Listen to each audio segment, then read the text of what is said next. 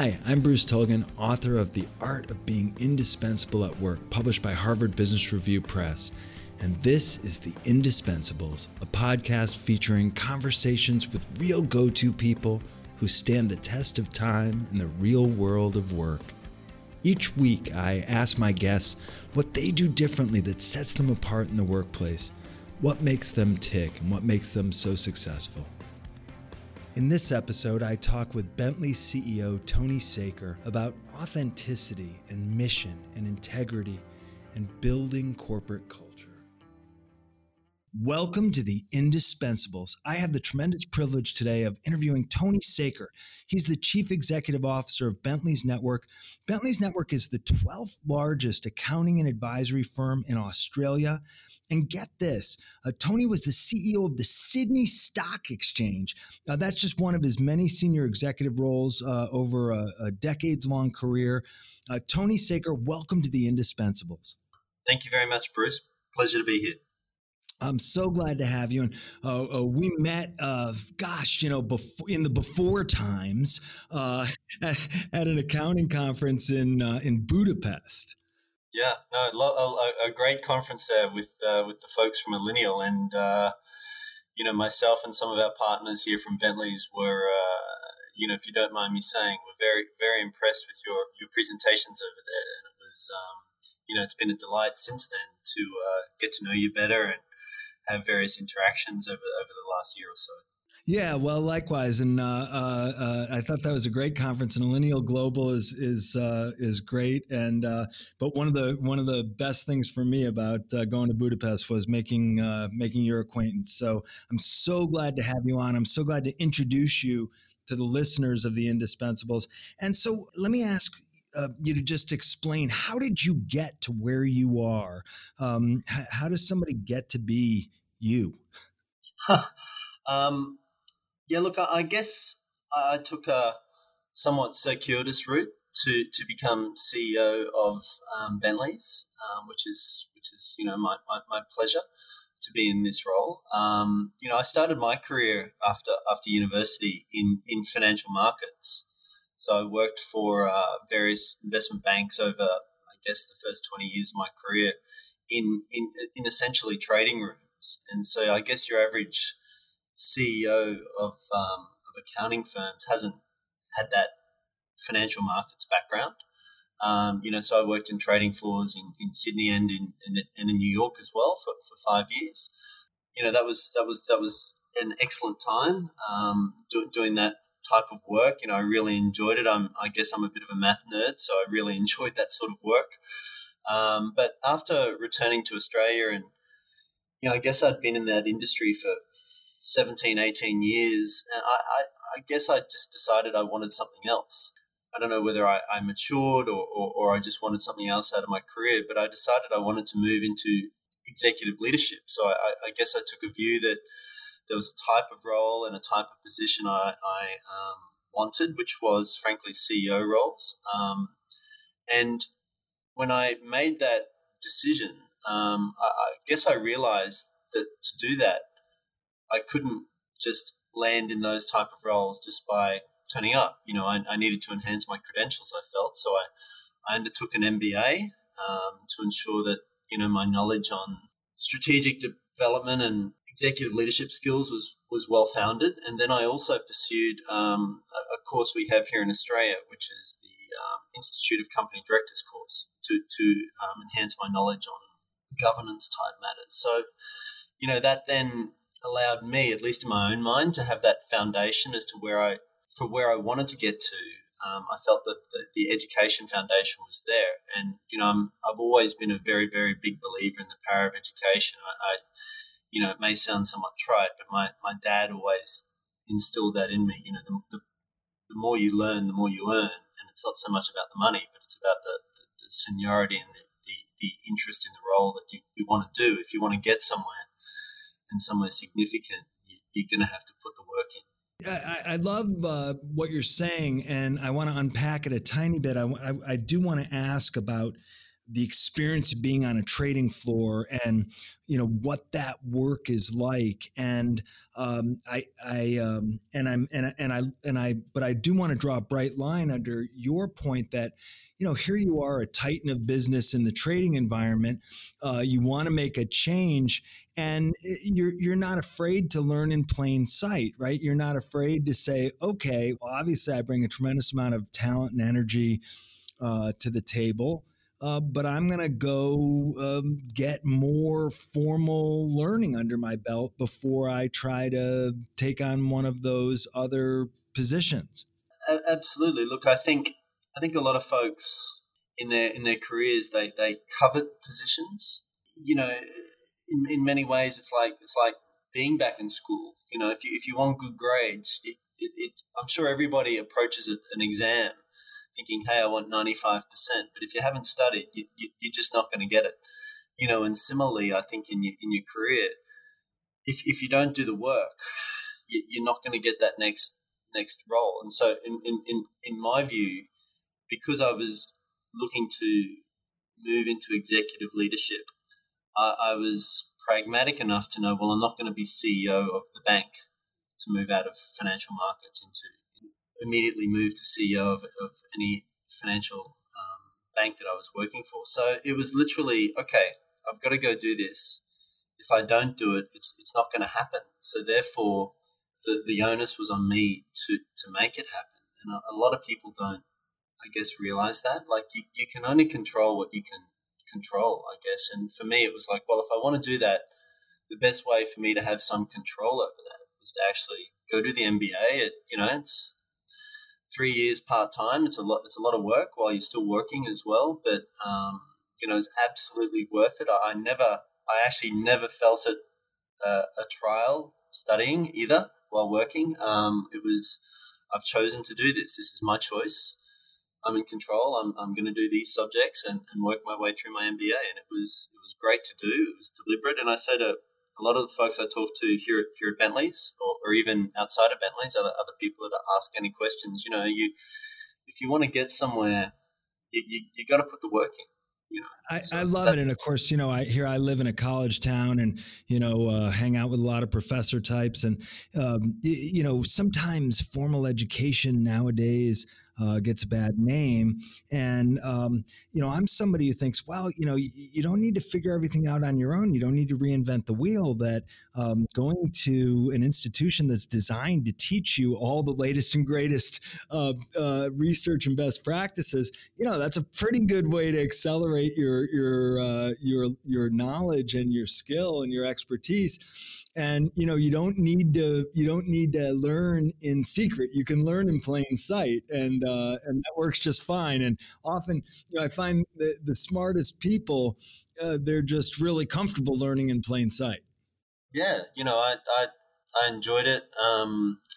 As I said, there are people here at Bentleys that are doing different courses. Some specifically related to their career, others like an adjunct, I guess, to their existing career. But it's just so important, and it even, whilst it's hard work, in many ways it can be relaxing because you're using another part of your brain, and therefore even if you're a tax guy here at Bentleys and you decide to do something like you want to take an interest in something like sports medicine or physiotherapy, so something completely different, it still means the next day you've kind of been utilizing your brain at night rather than watching television or just reading stuff on the internet or whatever, and you actually perform better because you're promoting yourself by definition by taking that extra step. So that's one of the things I really like about it, and I always encourage people. It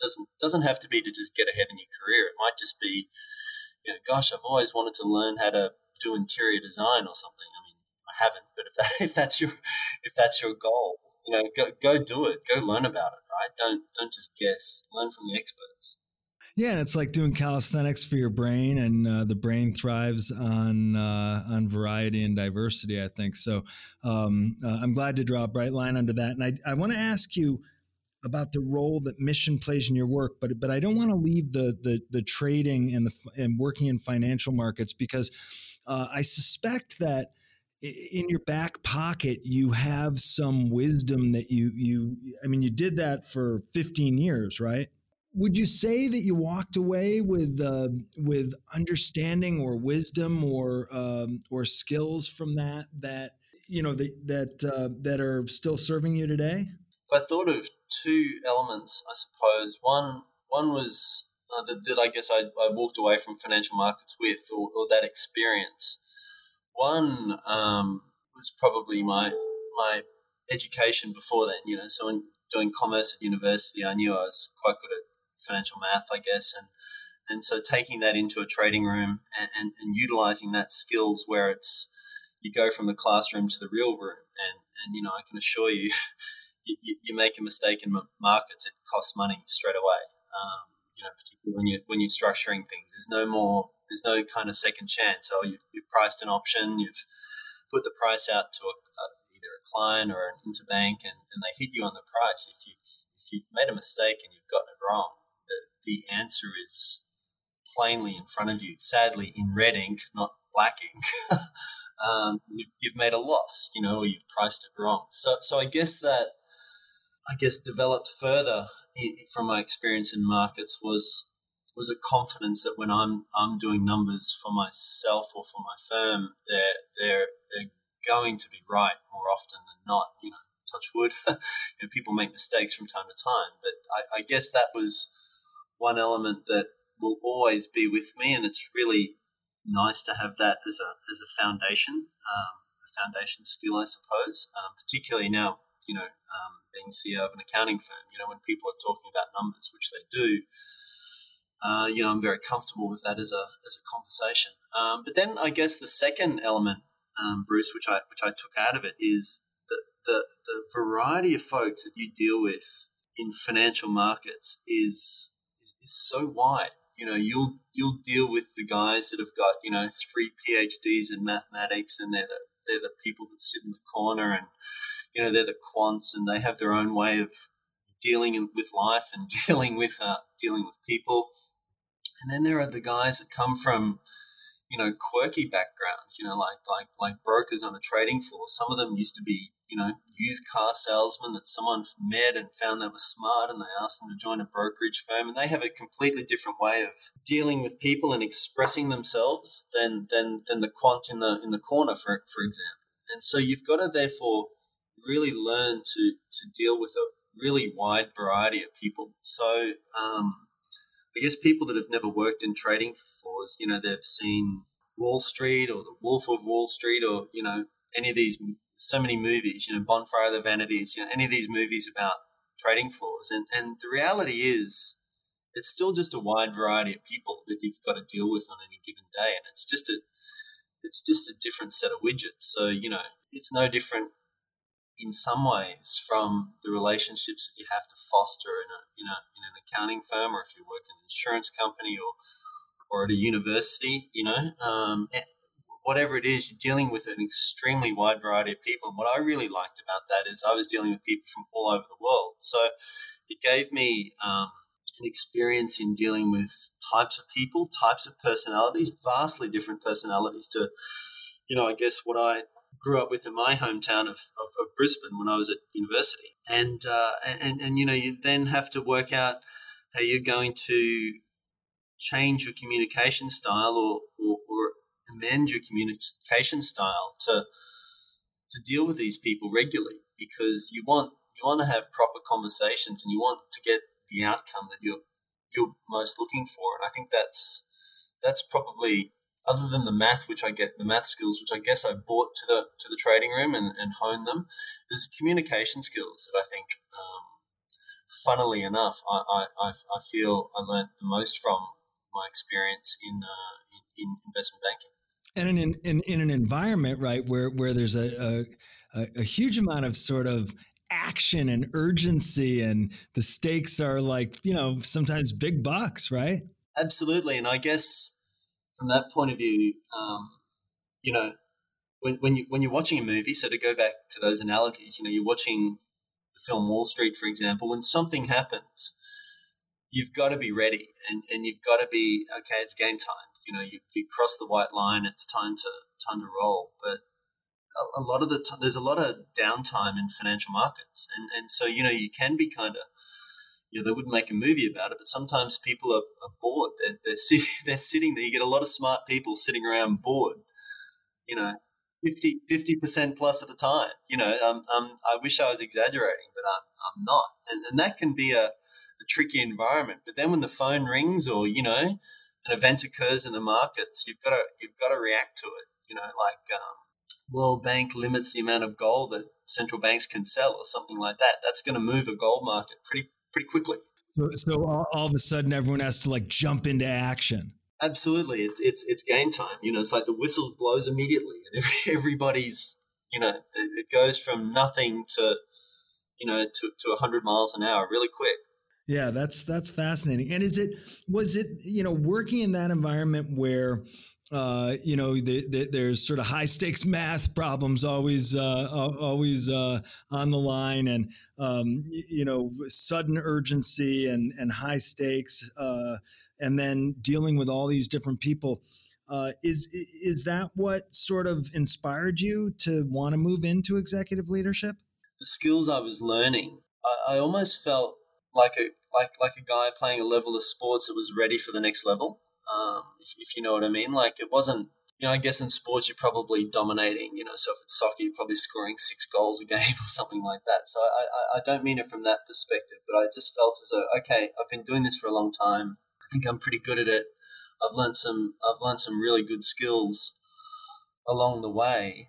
And then getting to work with, the executive group in different organizations made me realize, hey, I think I can do their job, and it was just like, it wasn't, if I went to an NBA game and saw LeBron James playing basketball, I'm never going to sit there and go, hey, I think I can do that, But from presenting to boards on different strategies, on different growth strategies around the place, and hearing the conversations around the board table when I was just, I guess the executive in the company pitching an idea, the more I got to work with board members and very senior execs, I kind of felt, actually, I feel as though I could do this with a bit of effort.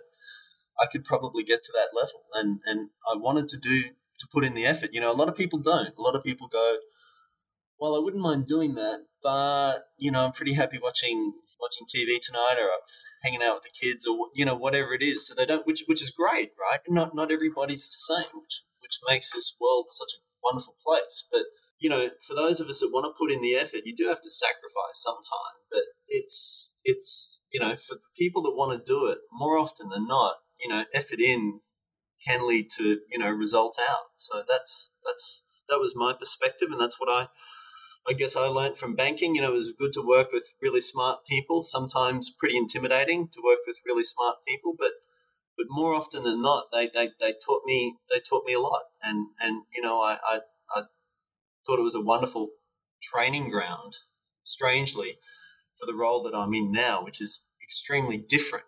I wouldn't have necessarily guessed I would be in this role when 20 years ago I was working in New York. And people sometimes don't realize how much advisory and accounting work can be mission driven, and how much is mission what drives you in your work, and where do values and integrity fit in? How important are they in your world? Short answer is very much so, but I guess to extrapolate, I think that concept of mission is an interesting one, but it's I think it's important in all its contexts. So obviously, as a firm, it's very important that you have a very clear corporate mission and you understand who you are as an organisation. But I also really like the concept of mission as it pertains to individuals in sort of people and individuals in the firm. Some people, find they have are lucky, right? They find they have a clear mission or a clear calling to a particular industry or role. There are folks that say, I really, want to do healthcare work, and I want to do that work in a poor country and really help those folks. And similarly, people, get called to different careers as well. And I think that's a great characteristic to have. And I think when you can then align that personal mission that people want to achieve with the mission of a firm, that for me is really a cross point or the crux of success for both the individual and the firm that they're working at or the organization they're working at. Because, I find from my experience, that's what people should ultimately aim for. And it's probably where people then start to realize and do find themselves as being indispensable, and I guess as a necessary byproduct of mission, you get to know your own values quite well and how they drive your decisions. And that's, a very important component on any day-to-day interaction you have, either with your management or your staff or your clients or your regulator if you're in a regulated industry as well, because those values really speak to that. And it's a really core ingredient in my mind that goes into your mission statement. So I guess I believe that, as a firm, corporate values can become, in many ways, a summation of all these individual values within a firm. And it's funny you ask about values there, because at Bentleys, we just completed this firm-wide values project towards the end of 2020, where we took the time and made the effort to look inwardly as to who we are as a firm and decide who we as an organisation want to be and what aspects best reflect the people here at Bentleys. To do this, we didn't just do navel gazing, as they say, but we spoke to our clients and our broader ecosystem to kind of identify the traits that our customers see in us, and also what our customers most want from an accounting and financial services firm. And it was a way that we tried to validate our thinking. I mean, it's you don't just want to come up with a mission statement and then kind of shoehorn everybody's behaviours into it, because if it's not accurate and it's not reflective of who you are, it kind of looks like you're faking it, right? So yeah, and like, how do you beat people over the head and say, these are our values, start living in these values? But it's a trick, right, to figure out like, where are we coming from and where are we going? And so you just went through this process. Yeah, and look, it was a lot of work. I guess it's somewhat reflective of what I said before. If you want to get somewhere meaningful or and real, you got to put the work in. And for us, at the end of the journey, very pleasingly, who we felt we were as a firm and what our clients wanted were really well aligned, which was great. Thus, meaning the answer to our values statement and what we wanted to put out to the market and to our staff, so for future joiners as well, became somewhat self-evident. And it's not necessarily about making sure everybody's drinking the Kool-Aid, but it's forming, I guess, an honest approach to who you are as an organization, which means, when you're hiring people or sadly, when you sometimes have to exit people, you kind of know why. It's like, well, this is who we want.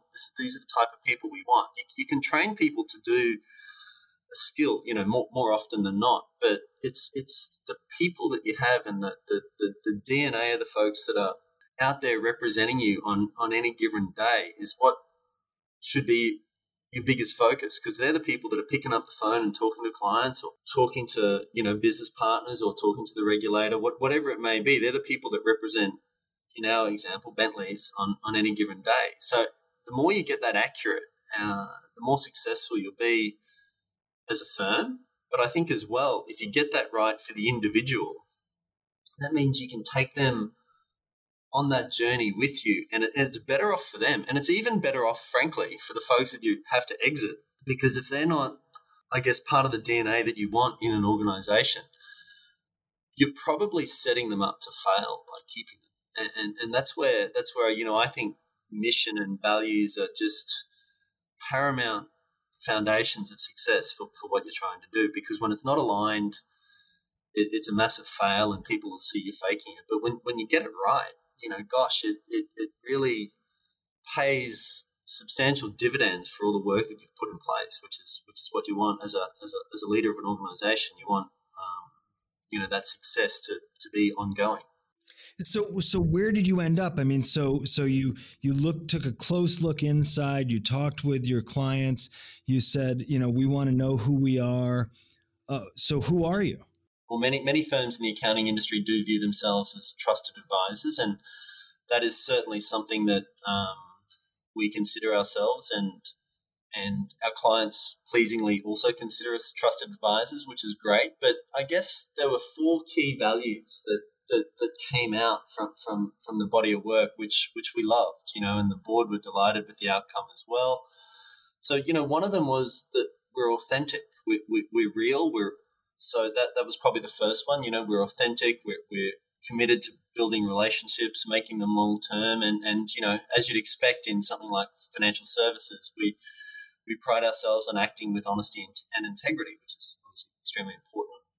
I guess one of the other ones was there was a real view that we care, and so we're insightful. We actually utilize experience. We got 700 well-educated, smart folks around the country that, luckily enough, really care about the clients, and they try and build a sustainable future for our clients. We help our clients to get to where they want to be, and that's a real day in, day out thing for us at Bentleys, helping your client get to where they want to be.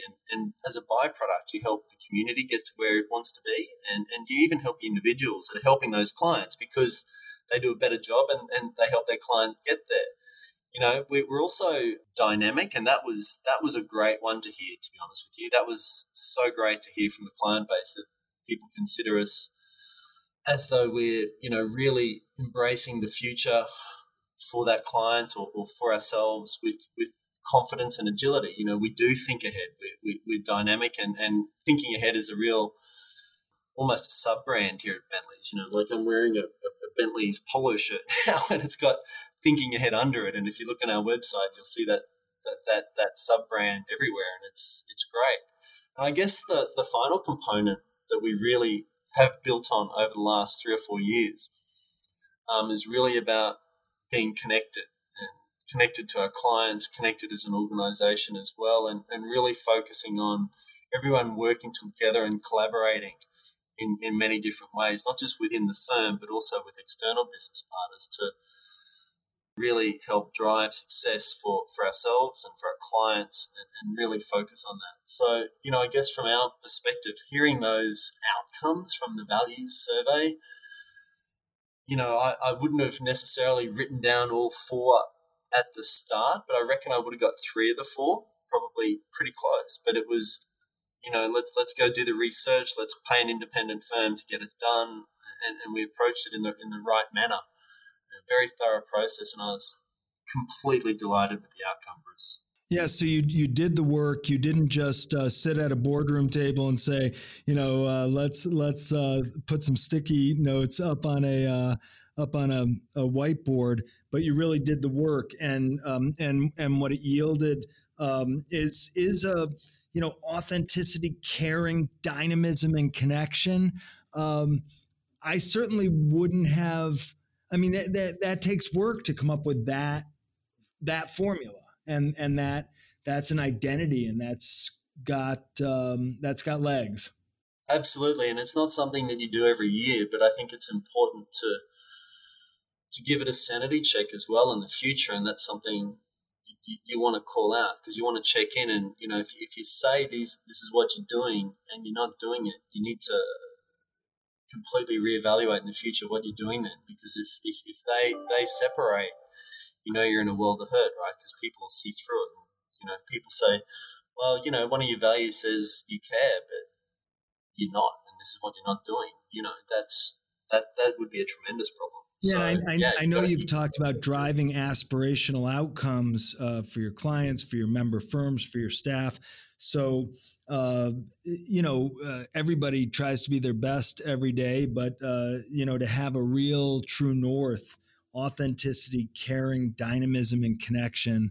I like it. It's a good formula. I'm going to share it with others. I promise. I promise I will cite you and always point out that it's Bentleys thinking ahead. That's where that comes from. So, And people must, I'm guessing people were sort of delighted by that. Absolutely, yeah. Look, it was, gosh, we had quite a few working groups doing this project. Obviously, the board and senior partners around the country are very interested in it, of course. But the HR working group and the business development working group as well are very important, because your people need to be aligned, and your message to the clients need to be aligned. That's why HR and BD respectively are were parties that were involved in this, and it was such a great process. But I like any process, not everything goes smoothly. Sometimes there are tough conversations where people, rightly, if they've got a point of view, should raise the point of view, right? But I think having those real conversations does actually reflect your values. So it does show we care. Like a lot of if we didn't care, people would look at full words, or you'd come up with an acronym and pick 5 words that that spells out great or something like that, right? Like we could probably come up with an acronym, words that fit the word great in 2 minutes just on this call. But, you're better to be authentic and real about it, and make sure that you show the correct insights into who you are, and who you want to be to your clients, so that you can help them go forward. So no, it was a great process. And everybody, as I said, because of the robustness of those conversations, it showed people care, which was, in many ways, the process was just as good as the outcome. Yeah, it's exploration. It's like sometimes when I'm doing organizational assessments, when I'm doing focus groups and interviews, and people will say to me, it's like therapy, that so that the process itself was like, oh wow, man, I came in here saying I'm not telling this guy anything, and I feel like I just, that was like therapy. And but look, not everybody, not every leader and not every organization can afford to hire a high level consulting firm or consultant to come in and lead that process for them. And I'm really glad to have the discussion with you, because I think people and organizations and teams at any point can really benefit from taking a pause and really thinking, who are we and who are we trying to be? Who do we want to be? Yeah, it's extremely important. And, for people out there that are, thinking about doing it and wondering, is the work NPV positive, if you will, or is the outcome worth it? In my opinion, and the process we went through here, absolutely. Really encourage people to do it, and do it in the right way. As you said before, don't come with 5 words that you're going to shoehorn in. Literally come with a blank piece of paper, and get someone independent to do it, and go through the process properly. Yeah, well, of course, I'm always encouraging large, complex organizations to hire expensive consultants, like that's what I do for a living.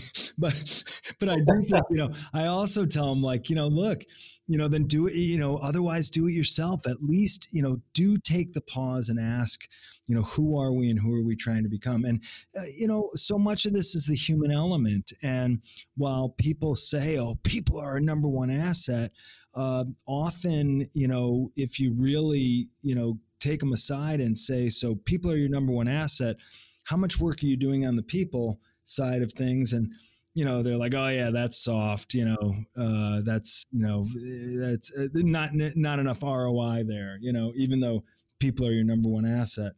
And I know that you're very much a relationship person. And so how do you approach working relationships? How do you think about building influence with others?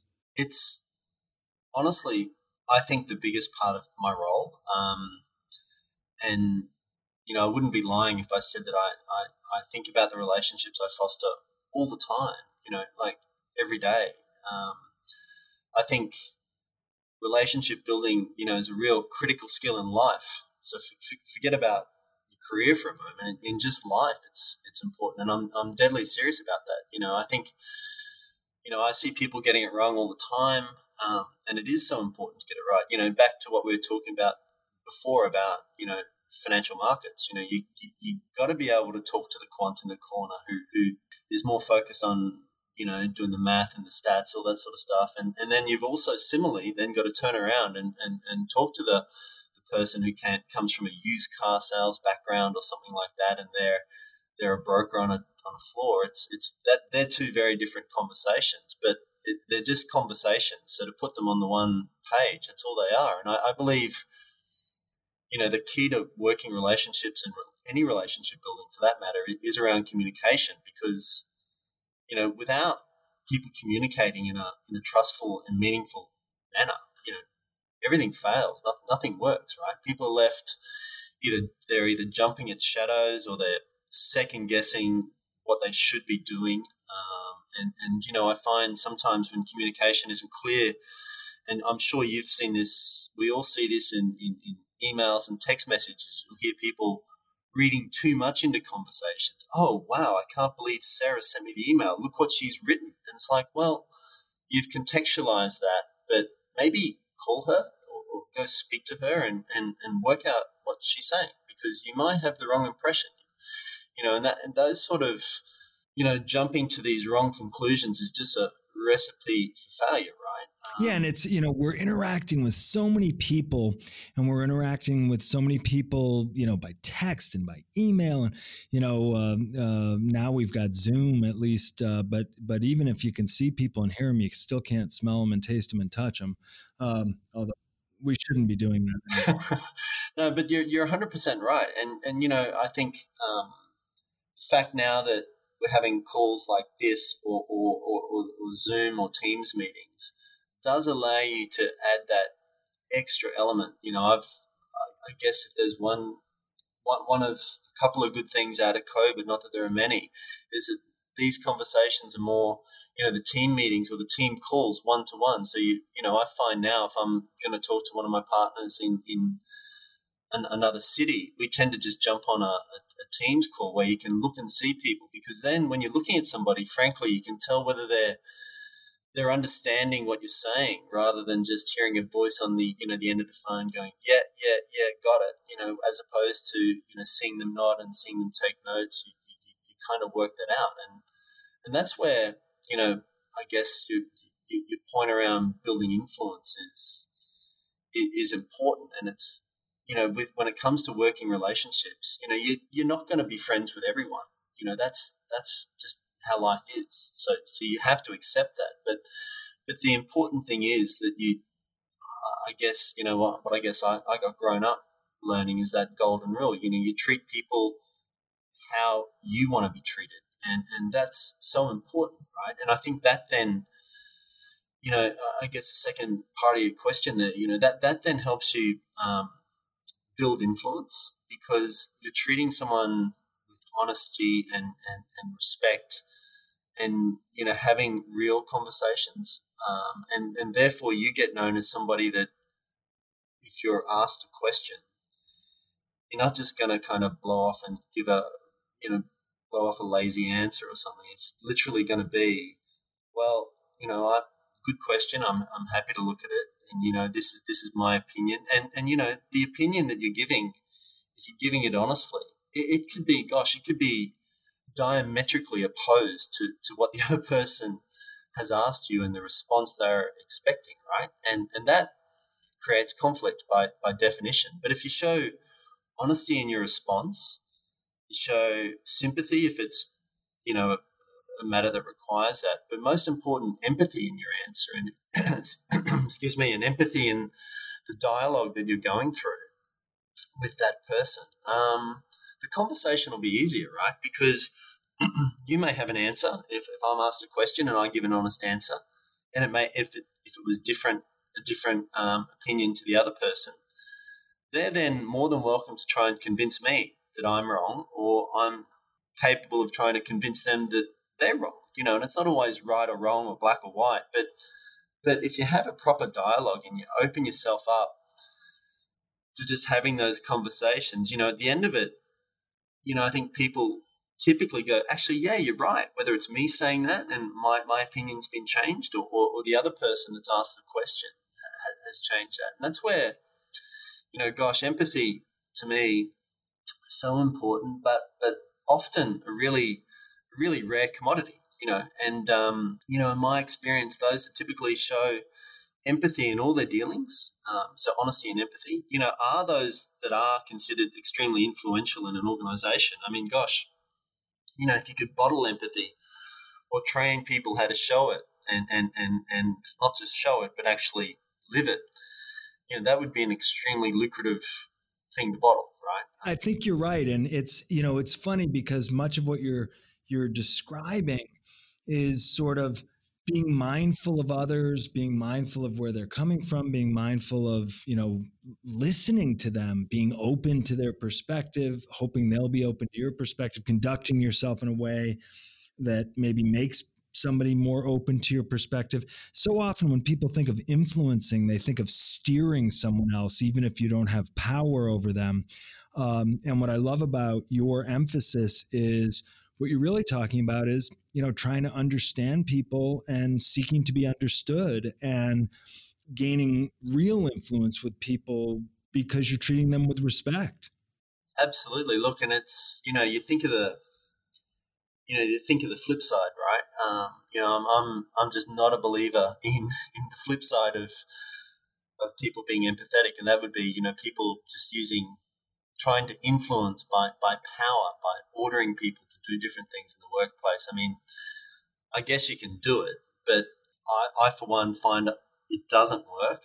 In fact, I really hate seeing it, and it's a massive risk, right? Like the number of case studies you do within an MBA where you find a board has done something really stupid because the chairman or the CEO has just exerted too much influence by just saying, hey, this is what we're going to do it, and too bad if you disagree. That typically leads to Enron type scenarios, right? So, that's the flip side for me. Whereas, you've done well, to me, great leadership is built on, communicating properly, showing empathy and honesty. Have you always been like this? Did you learn this over time? Did you learn this from working with role models and seeing, sometimes you can have a reverse role model, seeing what not to do, and and or working with people, or maybe in your outside your working life. Are there people who you saw how they operated and you said, yeah, I want to be more like that? Or is it really just sort of a collage of all these experiences which has led you to, trying to be the best version of yourself you can be? It probably started in financial markets where you did see some behaviors which were often extraordinarily bad. And sometimes the type of DNA in a person that works in a trading room is that, typical type A personality. So, super driven, super focused, but often lacking some of the people skills. So you would see, to your point, some behaviors where you would just shake your head and just go, gosh. And, but then, I was lucky enough when I moved back to Australia, one of my managers in financial markets, so the global head of sales at the time at CBA, a guy called Brendan White, he was a tremendous leader. He probably personified everything I've just kind of spoken about there.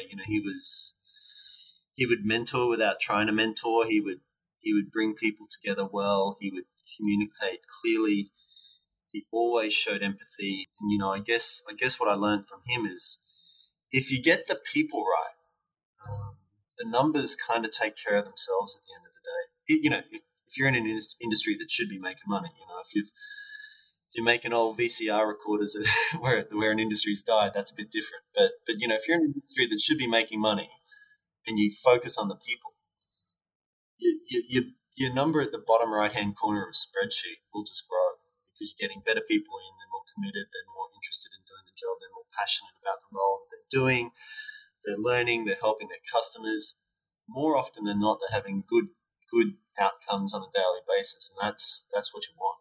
Yeah, because it turns out, it's not just a slogan. People really are your number one asset. And so okay, as we get start running out of time, this has gone very quickly, and I appreciate all your insights. And if you had to say to somebody, okay, let me leave you with a piece of advice or a couple pieces of advice. What do you tell people who look to you as a mentor? What would you tell somebody listening to this interview? How do I get to be more like you? Well, it's a good question, and funnily enough, my answer is and always has been, I would advise them not to be like me at all, because I think people, I really would, and it's not trite. It's literally people should try to be their best selves. Like you said it before, and in many ways, that's all you can be. I gave the example before. I can go watch a basketball game and see LeBron James smash in 60 points, but I can't do that. So know yourself, right? And I'm super serious about it. It's work out who you are as an individual. Work out what it's kind of like doing we all do uh, analyses of our net wealth, or we have a financial advisor that might do that. But do a skills audit in a way. So work out who you are, work out what your skills are, what your limitations are, what your weaknesses are, what your gaps are. Know then where you want to go as an individual. So for example, I was in markets. I wanted to be a CEO. There was a gap. I needed to go do an MBA, for example. I need to do other stuff as well. But that was a clear one. So I went and did it, right? So map it out, write it down. And when you do this, when you go, okay, so this is what I'm doing now as an individual, and this is where I want to get to. There's going to be a gap, right? There's going to be a massive gap, possibly, between your skills and your knowledge now and where you want to get to. But that's cool. Just fill the gaps as best you can. It's I'm obviously a sports fan, and it's the same as in sports, right? Like if you're a tennis player and just a regular tennis player, not super athlete or anything like that, and your backhand is weak. Well, next time you go play tennis and you see somebody just working that out after a couple of points, and then they just pepper your backhand, you should leave the court after you lose probably, and then go practice your backhand, right? Because if you don't practice your backhand, and next time you play that, possibly that same person, and they just pepper your backhand again and you get smoked off the court, well, you can't complain because you've not worked on it. It's a weakness, and it's going to be there until you try and fix it. And to me, business and business life, and I guess your personal life, can often be explained by sports, right? Like the more you practice, the better you get. I think that's what Arnold Palmer once said. It's something like, the more I practice, the luckier I get. And I think that was after he sunk an 18-foot putt or something like that. And it's like, well, he's probably practiced that about 4,000 times before he had to play that shot or play that stroke in a tournament.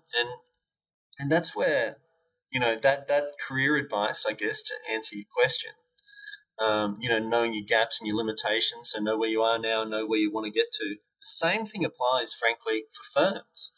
So, if you're a business and everyone maps out their 5-year plan, if you think about it, if you want to get from X to Y, you need a plan. You've got to work out, do you need more capital? Do you need more people? Do you need to change locations?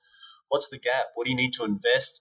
And where do you want to get to? And, I think one thing that I really enjoy in our strategy conversations at Bentleys is that it's a real central theme to who we are as a firm. It's we want to help our clients get to where they want to be, and we all really like that ethos, and we live by that methodology, I guess. And the really cool thing as well is not everyone wants to get to the same place. Some people might just want to go from junior tax person to intermediate tax person, or one company might just want to add one more store as opposed to 500 more stores. So everyone's on a different journey, which makes life pretty cool and interesting. It's why life, the world we live in is very exciting. And I guess because of that, we are all different. But the common theme that people can grasp properly is that, work out where you want to get to, and what you need to be good at to get to there. So it if you're a firm, it might be, hey, look, I want to open another store on the other side of town. Okay, well, you've got to go scope out a location and work out how much it costs, what sort of folks you're going to get in working in the store. Or from a career perspective, hey, I want to move up the ladder, corporate ladder 3 steps, and it's going to take me 5 years, and I guess I need to go do, XYZ course to get it done.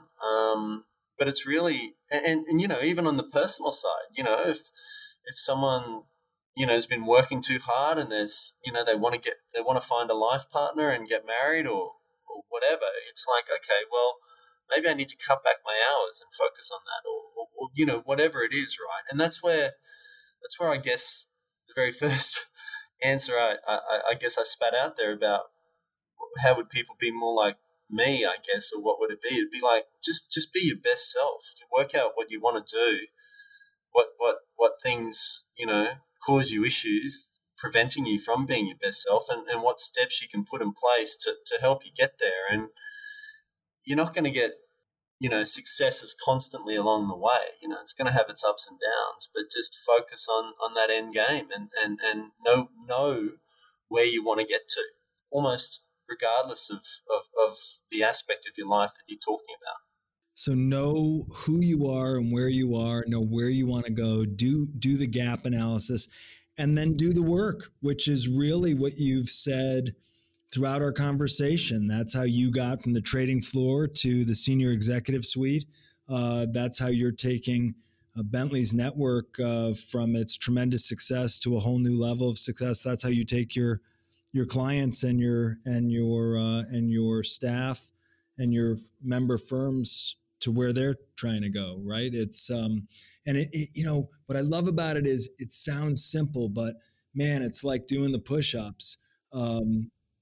Sure, do push-ups, well, but then you got to go do the work. That's it. It does come down to doing your homework. It's funny, the lessons you learn as an 8-year-old resonate now as a 50-year-old. Do the homework. Yeah, it's do the work and know where you're trying to go and do the work. Tony Sacre, thank you for being a guest on The Indispensables. Bruce, my pleasure. Thank you so much. In our next episode, I'll talk with Barbara Pierce, the chair and CEO of Connecticut Hospice. If you like this episode, please subscribe and leave us a review. You can also follow us on Twitter at @goto_podcast. That's at @goto_podcast. Learn more about go-toism in my new book, The Art of Being Indispensable at Work, available now from Harvard Business Review Press, wherever books are sold.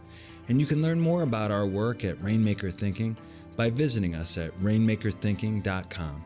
Until next time, stay strong and stay indispensable.